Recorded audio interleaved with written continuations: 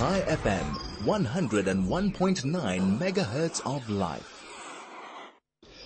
Welcome to Soul, right here on 101.9 Chai FM. I'm your host, Rabbi Ari Kievman. And today, ladies and gents, we are going to talk about advice. Advice, they say, is the only commodity with more in supply than demand. You know, we wonder how one can succeed. We live in a wonderful community with many beautiful organizations, lots of wonderful people. And I'm not going to go listing all the beautiful qualities of all the organizations out here, but certainly I can talk a little bit here about Chabad and Chabad Seniors programs and some other wonderful organizations that do great work. And one of those aspects is here at Chabad Seniors, and certainly before COVID and now that we're back in person, please God, is one of the good ways you can help yourself is by helping others. I've certainly found that in my own experience in life, and I certainly encourage others to try that out for yourselves. When you help others, it uplifts you too.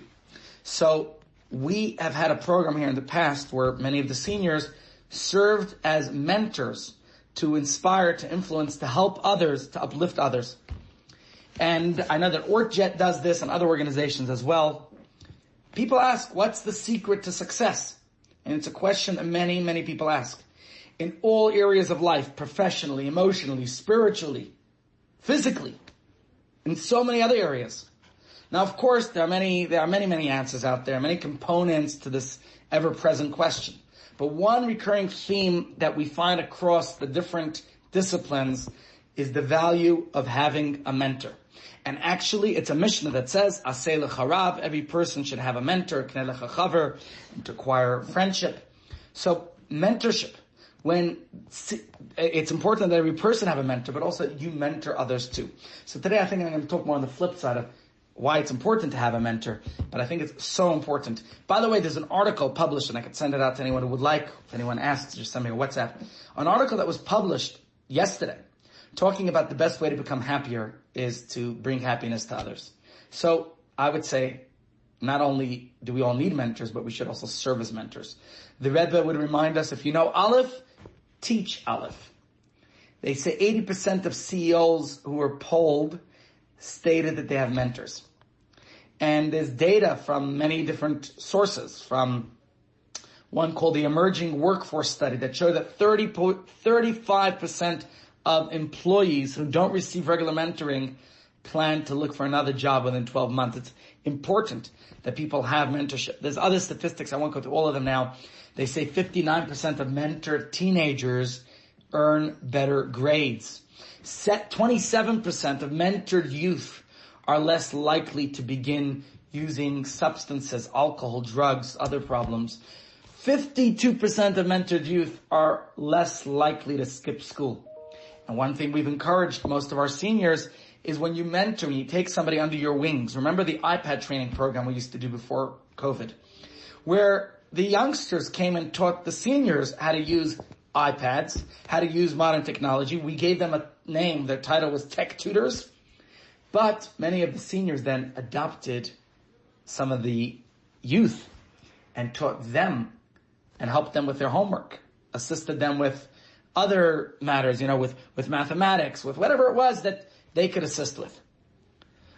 Youth with mentors have increased the likelihood of going to college, better attitude towards school, increased social and emotional development. And most importantly for all is the improved self-esteem. So we understand the significance, the importance of having a mentor. There was a report that talks about, I think it's called the mentoring effect. And it discusses and analyzes this very topic. And the survey found that mentored youth set higher educational goals and are more likely to, whether it's going to college or just in general having a more positive outlook on life. So you look at the youth at risk that they talk about, oftentimes they are disconnected. If they were embraced, if they were mentored, they would have a better chance at succeeding. You look at young entrepreneurs. Having someone hold their hand through moments of doubt or failure can be so invaluable. Having someone to guide them through the halls of corporate power or to critique them for the naivete. That can often be the difference, at least from a pragmatic standpoint. Obviously, God runs the world, so we understand that that ultimately the steps of man are planted by God. But that could be the difference between success and failure. So let me ask you, how many of you have mentors in your life? And how many of you are mentoring others in your life? If you don't have a mentor, would you like to have one? Or have you ever thought about having a mentor? What are you looking for in a mentor? Would that mentor help you in whatever capacity? I think whether you're young or old, you could have a mentor. Imagine you have a mentor who could guide you through the steps of aging gracefully. What about spiritually having a mentor? Somebody who could guide you through your spiritual development and growth. What about financially? One of the things I used to bring in was people to talk about various topics, and we'll certainly reinstate that, please God, at Chabad House one of these days, where and many of our evening Zooms have exactly that. People who come in from various companies and organizations and professionals who can help guide us through the struggles, the challenges. I don't know everything about finances, but if I had a mentor who could guide me through what's the best way to manage my finances, and for that, I need to give a shout out to my friend Gary, who has a success school that helps people to learn about money. If you don't know how to use money, but through everything. If you have a nutritionist, that's a mentor who could help you through your nutrition. And that, I think, is an important aspect. And of course, we're going to learn about that in our Parsha this week, the portion of Yisro. Because our Parsha begins with the story of Yisro. Yisro is the father-in-law of Moshe. And he travels from his home in Midian to visit the site of the Jewish encampment in the desert. And our Parsha tells us, it starts off with the words, Vayava Yisro, that Yisro came, he was the father-in-law of Moshe, came with his whole entire family, and he visits the Jewish people.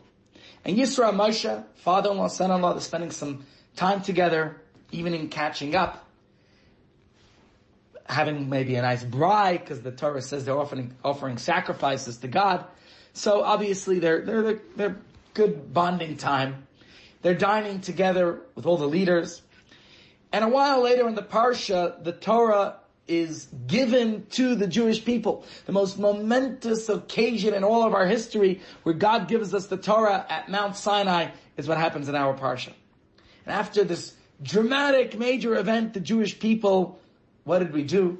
40 days later, we betrayed God. We betrayed Moshe. We sinned with the golden calf. And Moshe then, of course, pleaded with God for mercy on our behalf. And that's how we get Yom Kippur, the Day of Atonement, where God forgave the Jewish people. And on that day, Moshe comes down, he descends the mountain with the second tablets, and it's time for the Jewish people to settle in the post-Torah routine. What happens the next day? Yisro, who's visiting the Jewish people, he's there, and he is puzzled by what he sees. What happens?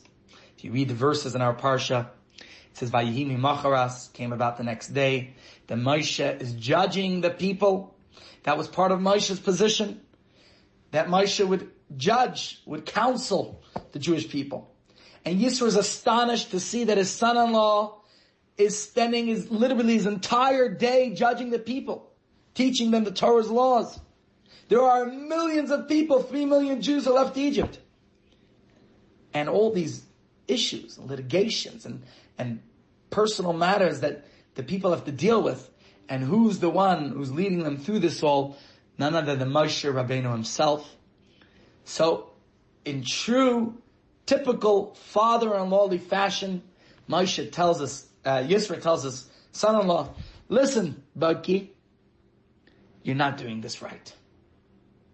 And he gives him free advice. Like I said before, advice is the only commodity with more in supply than demand. And he tells him, as you can read in our Parsha this week, it's not right what you're doing. And he devises a whole plan. And he tells Moshe, how you have to manage and delegate and get the people out there and have, judges below you and different systems, a whole system of courts, which actually the global judicial systems are mostly designed in exactly this manner that Yisra suggests, from a Supreme Court to municipal courts, to civil courts and family courts and tort, and all the different laws. Everything is Yisra's advice. And Moshe, to his everlasting credit, he doesn't bat an eyelash. He actually follows his father-in-law's advice. He does exactly what his father-in-law recommends. He sets up this system that his father-in-law suggested. As the Torah says, Vayishma Moshe l'kol chosnai, Vayas kol asher asa, Vayas kol asher amar. Moshe obeyed his father-in-law's advice and did exactly what his father-in-law said. Now, there was no need to bother Moshe from this point onward. Every time you have concerns, you have two people get into a fight over something, there's a litigation. There were various magistrates, different smaller courts and superior courts, and each court knew what to deal with, what was their particular matter of expertise that they were the ones who handled. Only the tougher legal questions that had to ascend to the Supreme Court justice, only those, maybe those that were appealed, had to actually come to Moshe Rabbeinu's desk. And so, my friends, Moshe's father-in-law, Yisro's advice is what Moshe listened to. I'll be right back in just a moment. Chai FM, your station of choice since 2008.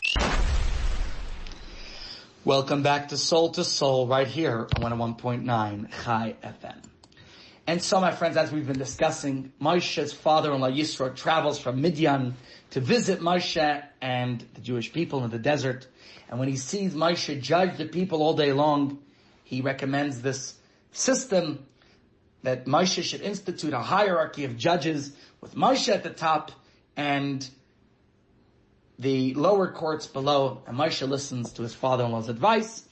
That's what we discussed so far. He appoints the various levels of judges, of magistrates, to help bear the burden of dealing with the various matters of litigation that the people had to follow. And now I want to try to discuss, to better understand the dialogue between Yisra and Moshe. Let's go into the actual text of the parsha and try to learn the lessons from it. You observe the exchange between Moshe and Yisra, and the obvious question is, what was Moshe thinking? Did he really think he's able to judge the entire nation all by himself? Why was only Yisra able to come up with a simple suggestion of putting this hierarchical system in place? Is this not something Moshe himself could have come up with? Now, maybe they say there's an expression in Yiddish, agast faravayel zeta famayel. It often takes an outsider to set things straight, to see what's going on. Sometimes a business will spend years chasing its tail without generating a profit until an outside consultant walks in, takes one look at the place, and points out exactly what the problem is. You can't sell fur hats in the Sahara. You won't have customers there. But while that might be common amongst inexperienced people who are in things over their heads, it's hard for me to believe that Moshe Rabbeinu, the great leader of the Jewish people, such a great Jewish leader and prophet, couldn't have figured out such a simple matter by himself. So what's really going on here, my friends? And so one of the great commentaries, the Shach, Sifsei Kohen, great famous rabbinic leader of a few hundred years ago, I want to share with you something he says. He says, neither God nor Aaron nor the 70 elders could have offered this solution to Moshe. Were God to suggest it, the Jewish people would begin to doubt Moshe's capabilities. Aaron was afraid to suggest it because, what was it? Why exactly did Moshe not come up with this plan on his own? And so the Shach explains that the solution was obvious to everyone, but there was little anyone could or was willing to do. Yisra, an outsider, not bound by the unspoken social rules of the Jewish people, he could cut to the chase and address the issue. What exactly is the issue here? Why couldn't anyone else suggest it? So the Shach tells us that as an outsider, he was able to come in and, so to say, work things out and, so to say, acknowledge the enormous elephant in the room. But there's a little bit deeper of an aspect here than just what the Shach is explaining. I want to share it with you from a Hasidic perspective. And to do so, we'll have to visit another instance in which it seems that Moshe, so to say, completely misread the situation. And that was at the time the Torah was given. When the Torah recounts what happened at Sinai in our parsha this week, it tells us as follows. All the people saw the voices and the torches and the sound of the shofar. And the smoking mountain. Vayar ha'am, and the people saw, vayanu, vayamdu merachik, and they trembled, and they stood from afar. Vayomru Moshe, and they said to Moshe, Daber atayim, you speak to us. V'nishma, we'll listen to you, we'll hear your voice. Vaydaber imanu lekim penamus. We just can't handle this tremendous energy of God speaking. Vayomru Moshe la'am. So Moshe said to the people, Al tiro, don't fear. You know something? God has come in order to exalt you, in order that His awe should be upon you, upon your faces, so that you should not sin. That this is a divine revelation, an experience. And what happens is the people remained from afar. Moshe came close. It seems that the Jewish people, according to these verses, weren't able to handle the voice directly from God. So they wanted Moshe to be, so to say, that intermediary between them and Hashem. There's a very interesting medrash that discusses this. And it says the voice of the first commandment was heard directly from God, and the heavens and earth quaked. The waters and rivers fled. The mountains and hills were moved. And all the trees, they prostrated. And all of Israel fell upon their faces. They, so to say, died. Their souls expired from them.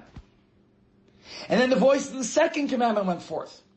And they were revived with a special dew that will be used to revive the dead in the future after the resurrection of the dead when Mashiach comes.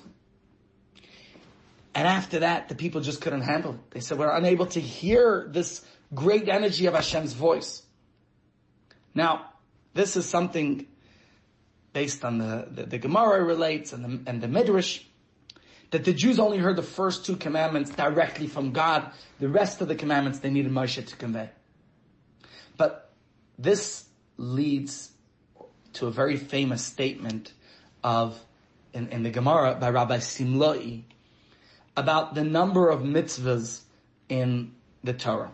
Says Rabbi Simlai, as quoted in Gemara Masechet Makos, 613 mitzvahs were stated to Moshe in the Torah. 365 prohibitions, which corresponds to the numbers of the days in the solar year, and 248 positive mitzvahs corresponding to the number of a person's limbs. So 613 are the negative, the prohibitions, and that corresponds to the days of the solar year, and the 248 positive commandments corresponding to the number of a person's limbs. Zach the Gemara, Rav Amnuna said, Amar Rav Amnuna, Mai karatara tibalana Moshe merasha kilas Yaakov. What is the meaning of the verse that says, Moshe commanded us the Torah, which is an inheritance of the Jewish people, So Gemara, Rav Hamnunas tells us the gematria, the numerical value of the word Torah, is 611. You want to do the maths quickly? Taf is 400. Vav is 6. Reish is 200. So far we have 606. And Hey is 5. That's a total of 611. That's the number of mitzvahs that we received, that were taught to us by Moshe Rabbeinu. On top of that are the 2 commandments we heard directly from Almighty God. I am the Lord your God, Anechi Hashem Elokecha. And the second one, that you should have no other gods, those were heard directly from God Almighty. So between the 611, the numerical value of the word Torah, and that's how many we heard from Moshe, as well as the 2 that we heard from God, you have the numerical value of all the commandments, 613. So while the Jews found respite from the overpowering divine energy that they just couldn't handle, so Moshe Rabbeinu had to convey the rest of the commandments. It appears that Moshe himself wasn't too happy about this development. According to his plan, the Jews were supposed to hear every single mitzvah, everything directly from Almighty God. And the Jews' failure to live up to this plan was actually a source of disappointment, of frustration for Moshe. And we see this from Moshe's astonishment of the Jewish people as they prepared to enter the Holy Land. When they were 40 years later, finally entering the land of Israel, what happens? Moshe says to the Jewish people, Nitztarti aleichem urefisem es yadai.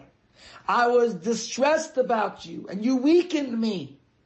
Ki ra'isi she'enchem cherdum. I saw that you are not anxious to approach God, liskar v'lav mi'ava, to approach Hashem out of love, as Rashi tells us there, as the Jews are entering the land of Israel. Moshe's words. He says, would it not have been preferable for you to learn directly from the mouth of Almighty God rather than from me?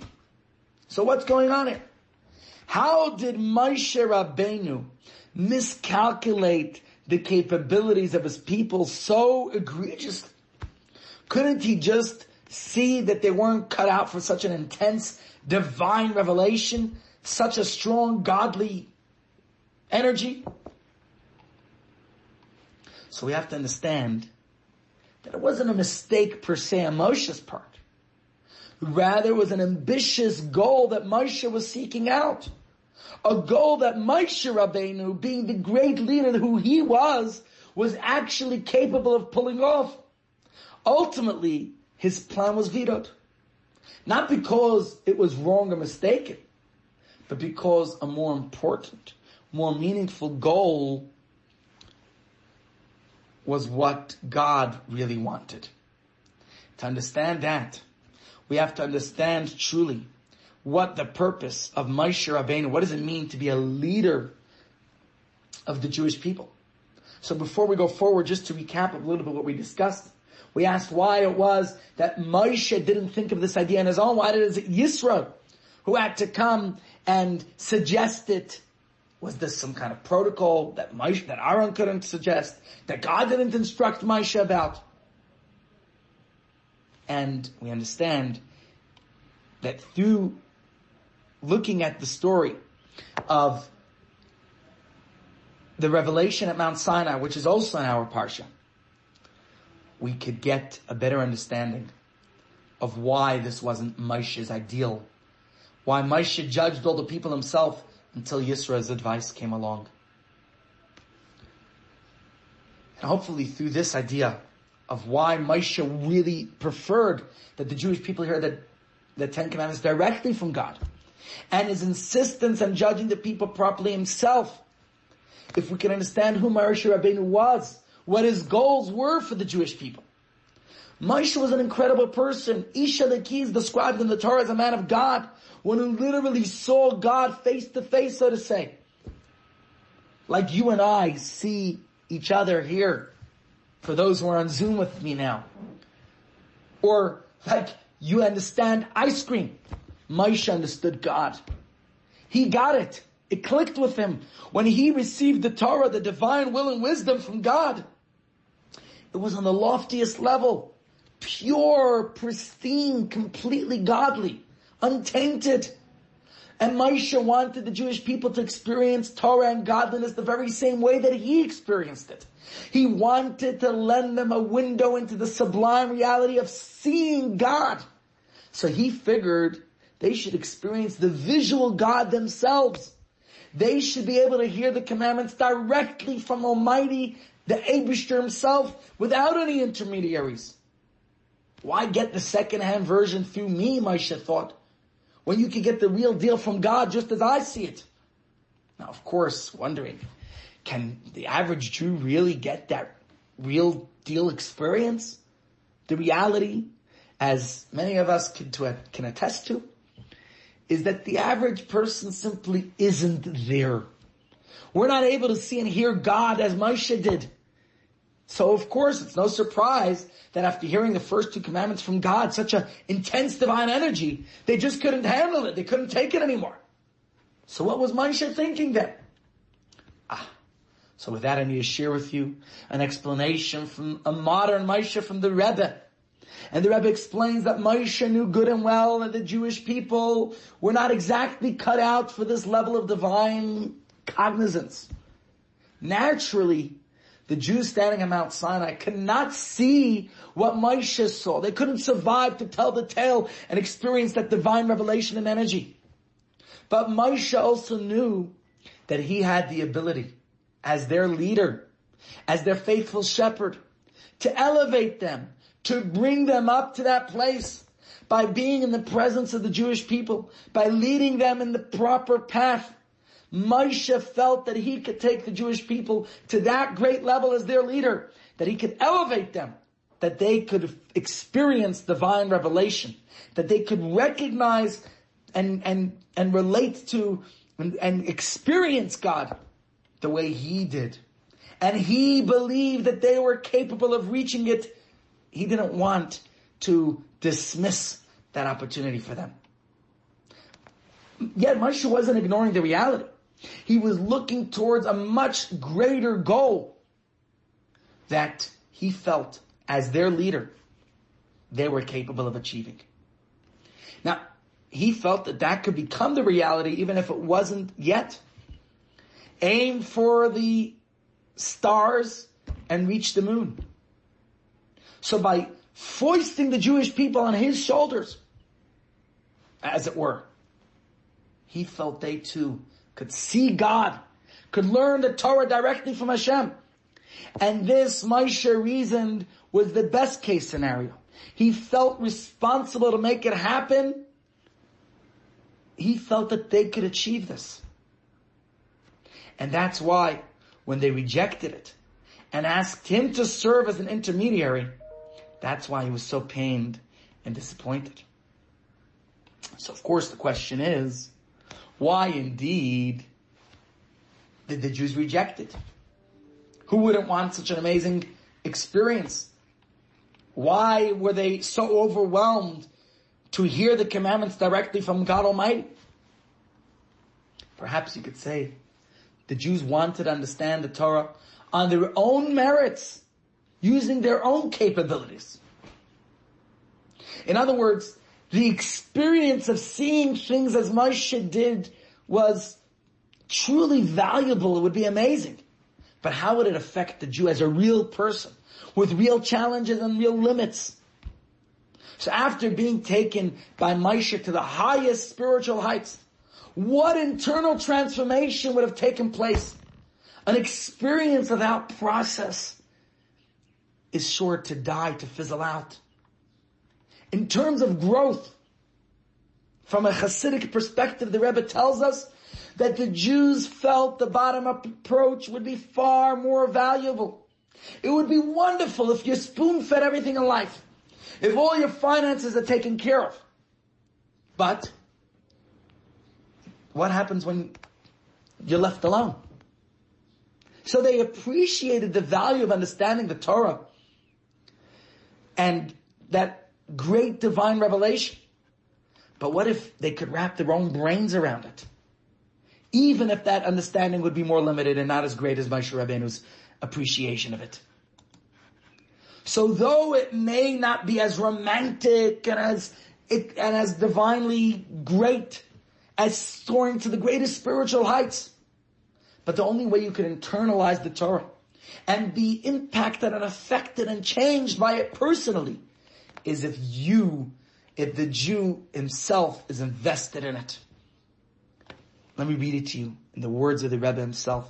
He says, but the Jewish people weren't satisfied with Moshe's level. They knew that their ability to learn Torah from God himself was only a credit to Moshe's efforts to uplift them. They really wished to absorb the Torah according to their own natural capabilities.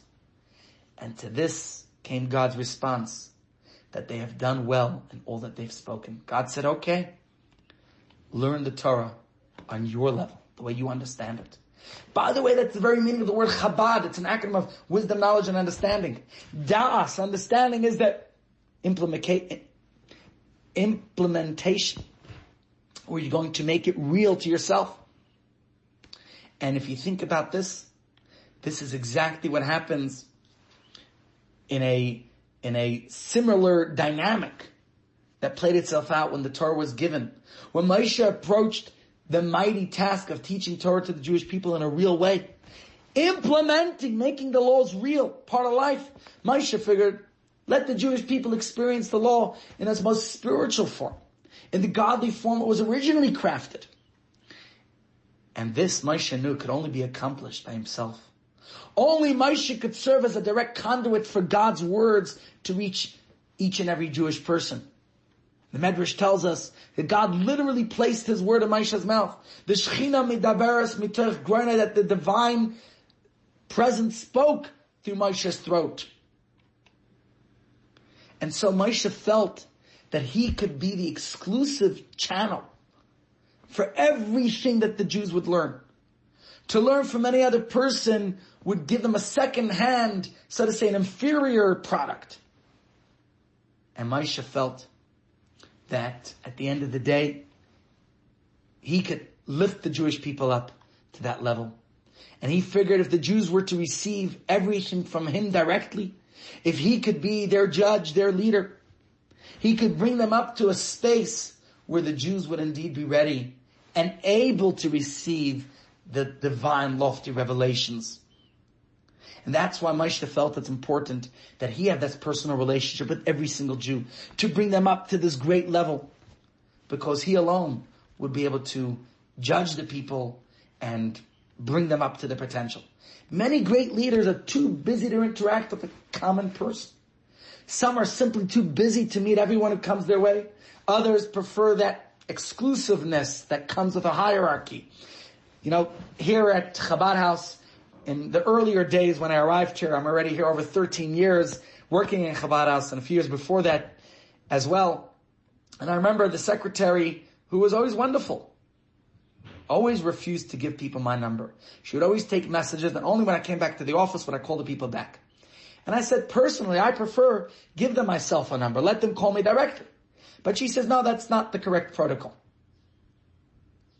You know, that's a certain level of hierarchy where certain executives prefer to have you call the secretary, who will start scheduling meetings, make me sound as if I'm so much busier, it's impossible to fit anyone into my calendar, makes me feel important. And eventually they could get a meeting with me. Moshe Rabbeinu didn't like that hierarchical type of protocol. He felt that whole chain of command wasn't necessary. He wanted to have a direct connection with each Jew. He felt that he could uplift each person in a way that nobody else could. And that's why he preferred to take up each and every single case that was brought his way, even the most petty legal issues. He wanted to deal with all those faribbles on his own. To help each and every Jew sort out their personal and their halachic affairs, and to be uplifted and become closer to God in the process, because Moshe Rabbeinu was the conduit through which he was the leader, the personality that could bring them to that level. And that was Moshe's preference. That was the basis of Moshe's perspective on why he never, to begin with, wanted to delegate his responsibilities. Now, if Yisro said, why should you, the great leader, have to judge every little case? Moshe felt, it's my responsibility to be there for them. Because that is the job of a leader, to uplift the people like no one else can. What am I going to do? Give that to somebody less qualified than me to do? And if Yisro would say, but there isn't enough time in the day for one person to do the entire job himself. And Moshe Rabbeinu felt otherwise. When you're operating on this level, and then things are done, you could achieve. Moshe saw God, and saw the Torah, and saw the halacha. He didn't have to spend hours breaking his head to get it. He felt that if he could have that personal interaction with each person, and they could get it just like he did. When every person sees the godly reality, the truth, as Moshe saw it, then all the issues will be sorted out very quickly. Perhaps more quickly than by this whole bloated justice system, the departments and different judicial courts and all. So Moshe, if you look at it from that perspective, it wasn't that he refused to delegate. He saw the advantage of not delegating.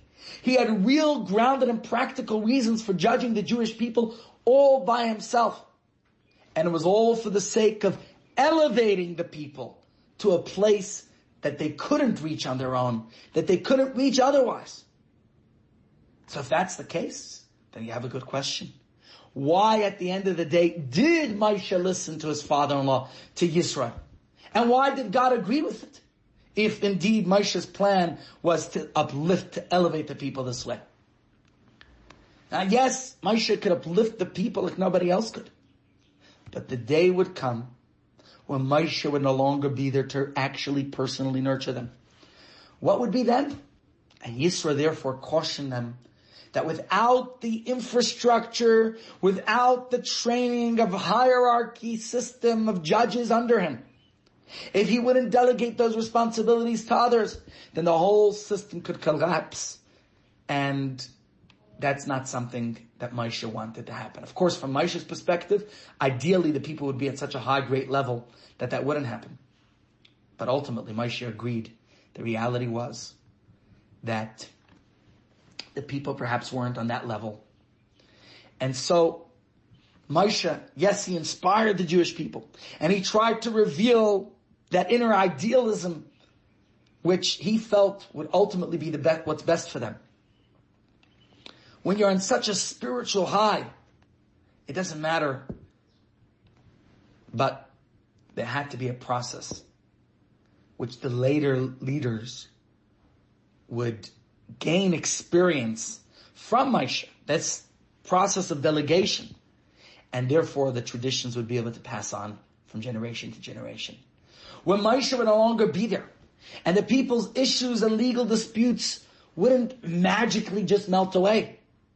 There had to be someone, people who were trained to know how to handle the situation.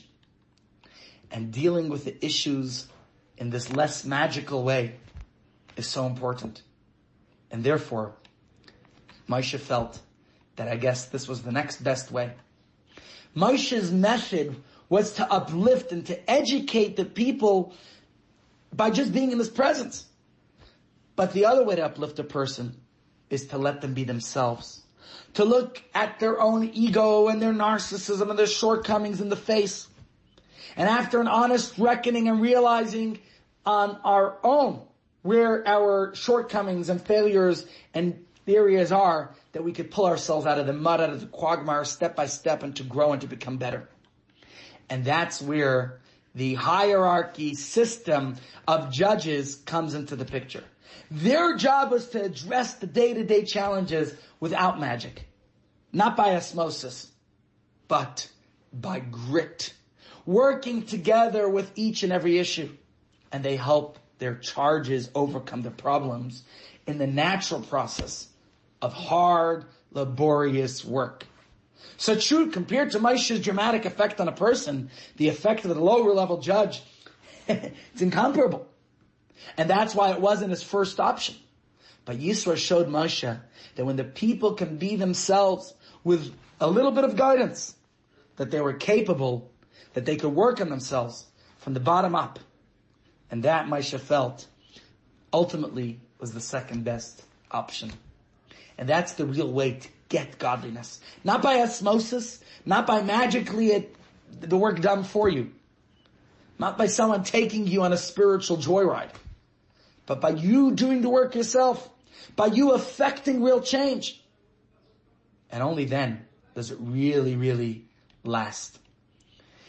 And so, my friends, that was Moshe's greatness, was one where he could have elevated the people to that level, and that was his ideal. But Yisro said that system might not be sustainable. What's going to happen when a Moshe Rabbeinu is no longer there? And therefore it was necessary to establish a system of judges who could help the Jewish people and address their issues naturally, step by step. Chai FM, 101.9 megahertz of life. Welcome back to Soul right here on 101.9 Chai FM. I'm your host, Rabbi Ari Kievman. Great to have you with us today. And so as we were discussing, the Rebbe, who's a modern day Jewish leader, he explains the practical application of this judicial hierarchy. Like Moshe, the Rebbe wanted to be as accessible as possible. Anyone could write to him. Anyone could visit him. And thousands of letters came pouring into his office, and the Rebbe would reply. Hours and hours of his precious time were spent listening and addressing challenges big and small, from young to old, from all sorts of Jews and non-Jews alike. And there's videos and there's testimonies and there's all the evidence in modern times. And the Rebbe would have private audiences with people. You didn't need to be a big rabbi or an important figure to visit him. Just sign up and take your place in line. Ask any question. The Rebbe had the time for you. And when there were just too many people, the Rebbe didn't delegate it to somebody else. He came up with another system. In the 1980s, the Rebbe started a system of the dollar line, where he gave you $1 and a bracha, and every person came by and had a few seconds to be with him.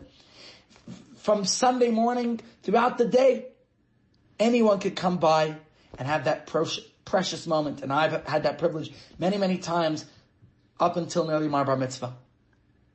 And he wouldn't leave his place until every person who wanted to had the opportunity to come by and receive their dollar and their blessing, young and old alike, anyone in between. Didn't matter, man, woman, Jew, non-Jew.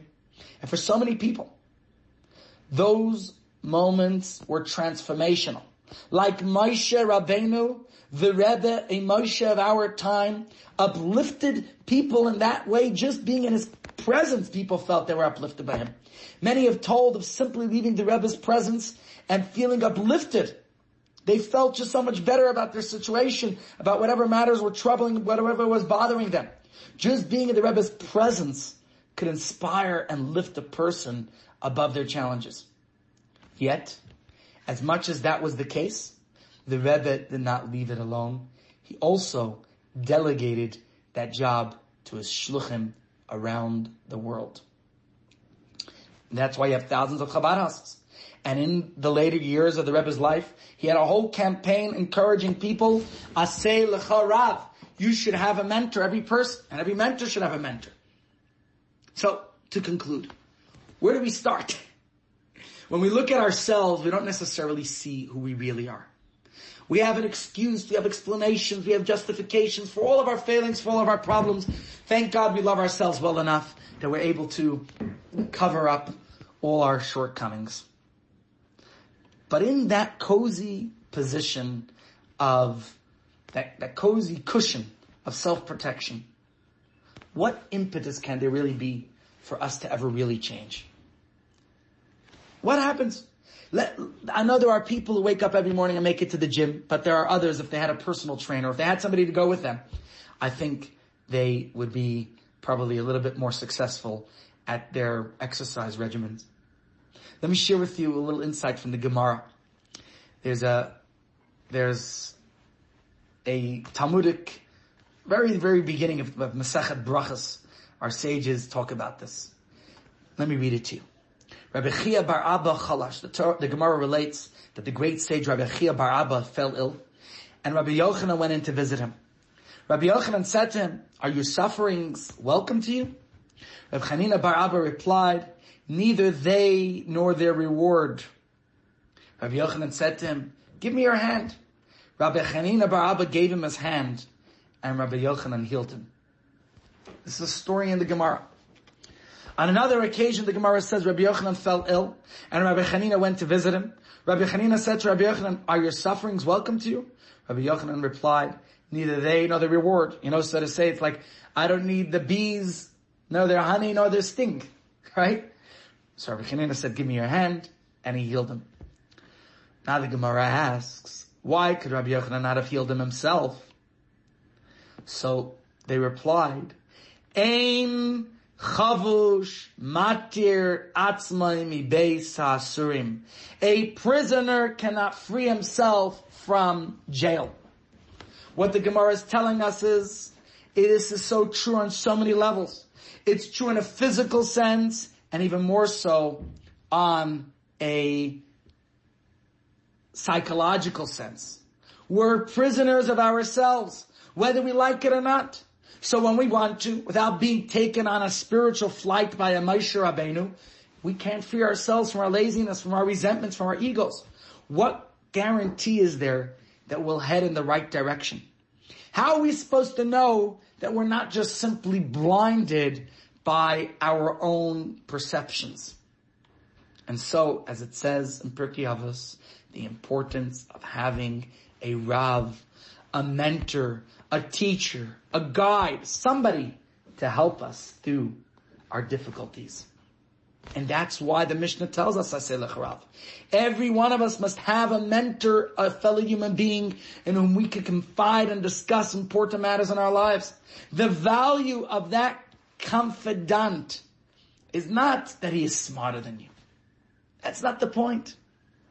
We all need that outside trusted voice, that Yisra, who is able to advise. And so that when we are stuck in our situation, when we are in the issue, the difficulty, the challenge itself, and we have our own issues and concerns and questions, we could have a sounding board. Somebody who hears us and somebody who cares for us, who's able to relate to our issue and to listen. We have two ears, not for to go one ear out the other, to listen to us, one mouth, and then give the feedback and discuss. And I think that this idea, it was a bakasha nafshis of the Rebbe before his passing, a personal, heartfelt plea and request of his Hasidim. He knew the day would come, obviously, as a mortal human being, when he would no longer physically still be here. But he wanted, and I think this applies to all of us, the day will come, we don't know when it will come. And therefore, we have to share, we have to know what to put in place. And therefore, it doesn't matter who the person is. You know Aleph, teach Aleph. Be a mentor and have a mentor. That's what we need. And that's so important that we have somebody who we can consult with and people who we could counsel to. Like Moshe Rabbeinu. The Rebbe wanted for us the system, and therefore he created this hierarchy system of mentors. And in Hasidic parlance, it's called a mashpia, a personal mentor, somebody who could help us think through and work on our challenges. And in turn, our mentor obviously should have their mentor, so that every person could buy into this system, and each person has the guidance that they need as well.